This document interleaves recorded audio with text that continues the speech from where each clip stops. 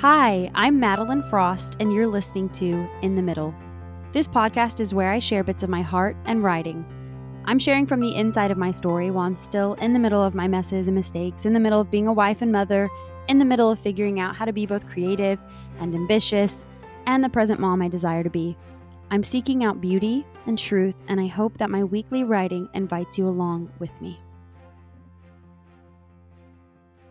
These are some things I wish somebody was telling me right now.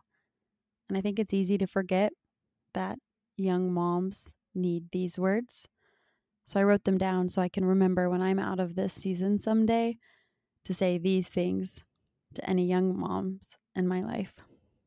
What you're doing right now is so important. The time you spend in the kitchen is more meaningful than you realize. Seriously, so much life happens in the kitchen. Someone seeing what you do doesn't make what you do more important. In fact, the things you're doing when no one is looking are the most important things you do. Just because someone is a successful entrepreneur and mother does not mean you have to be an entrepreneur while mothering. You aren't less worthy or valuable in the world because you want to give all of your time to your children, spouse, and home. There are many good things you can be spending your time on, but don't let all of those good things steal your energy and heart from your family. Let's repeat that. Good things can steal from what should be your number one priority.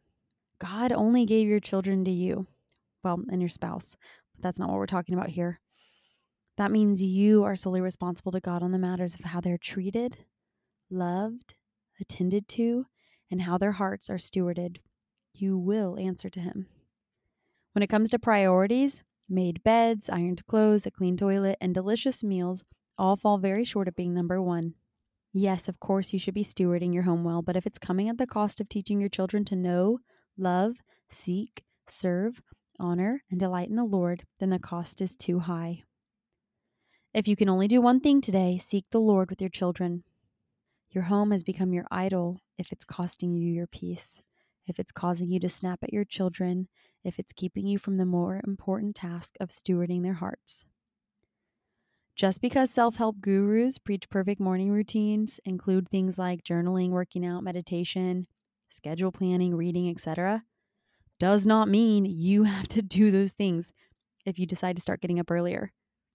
The activity that's going to get you excited to get up in the morning should be the thing you plan to do, and that activity can totally be sex.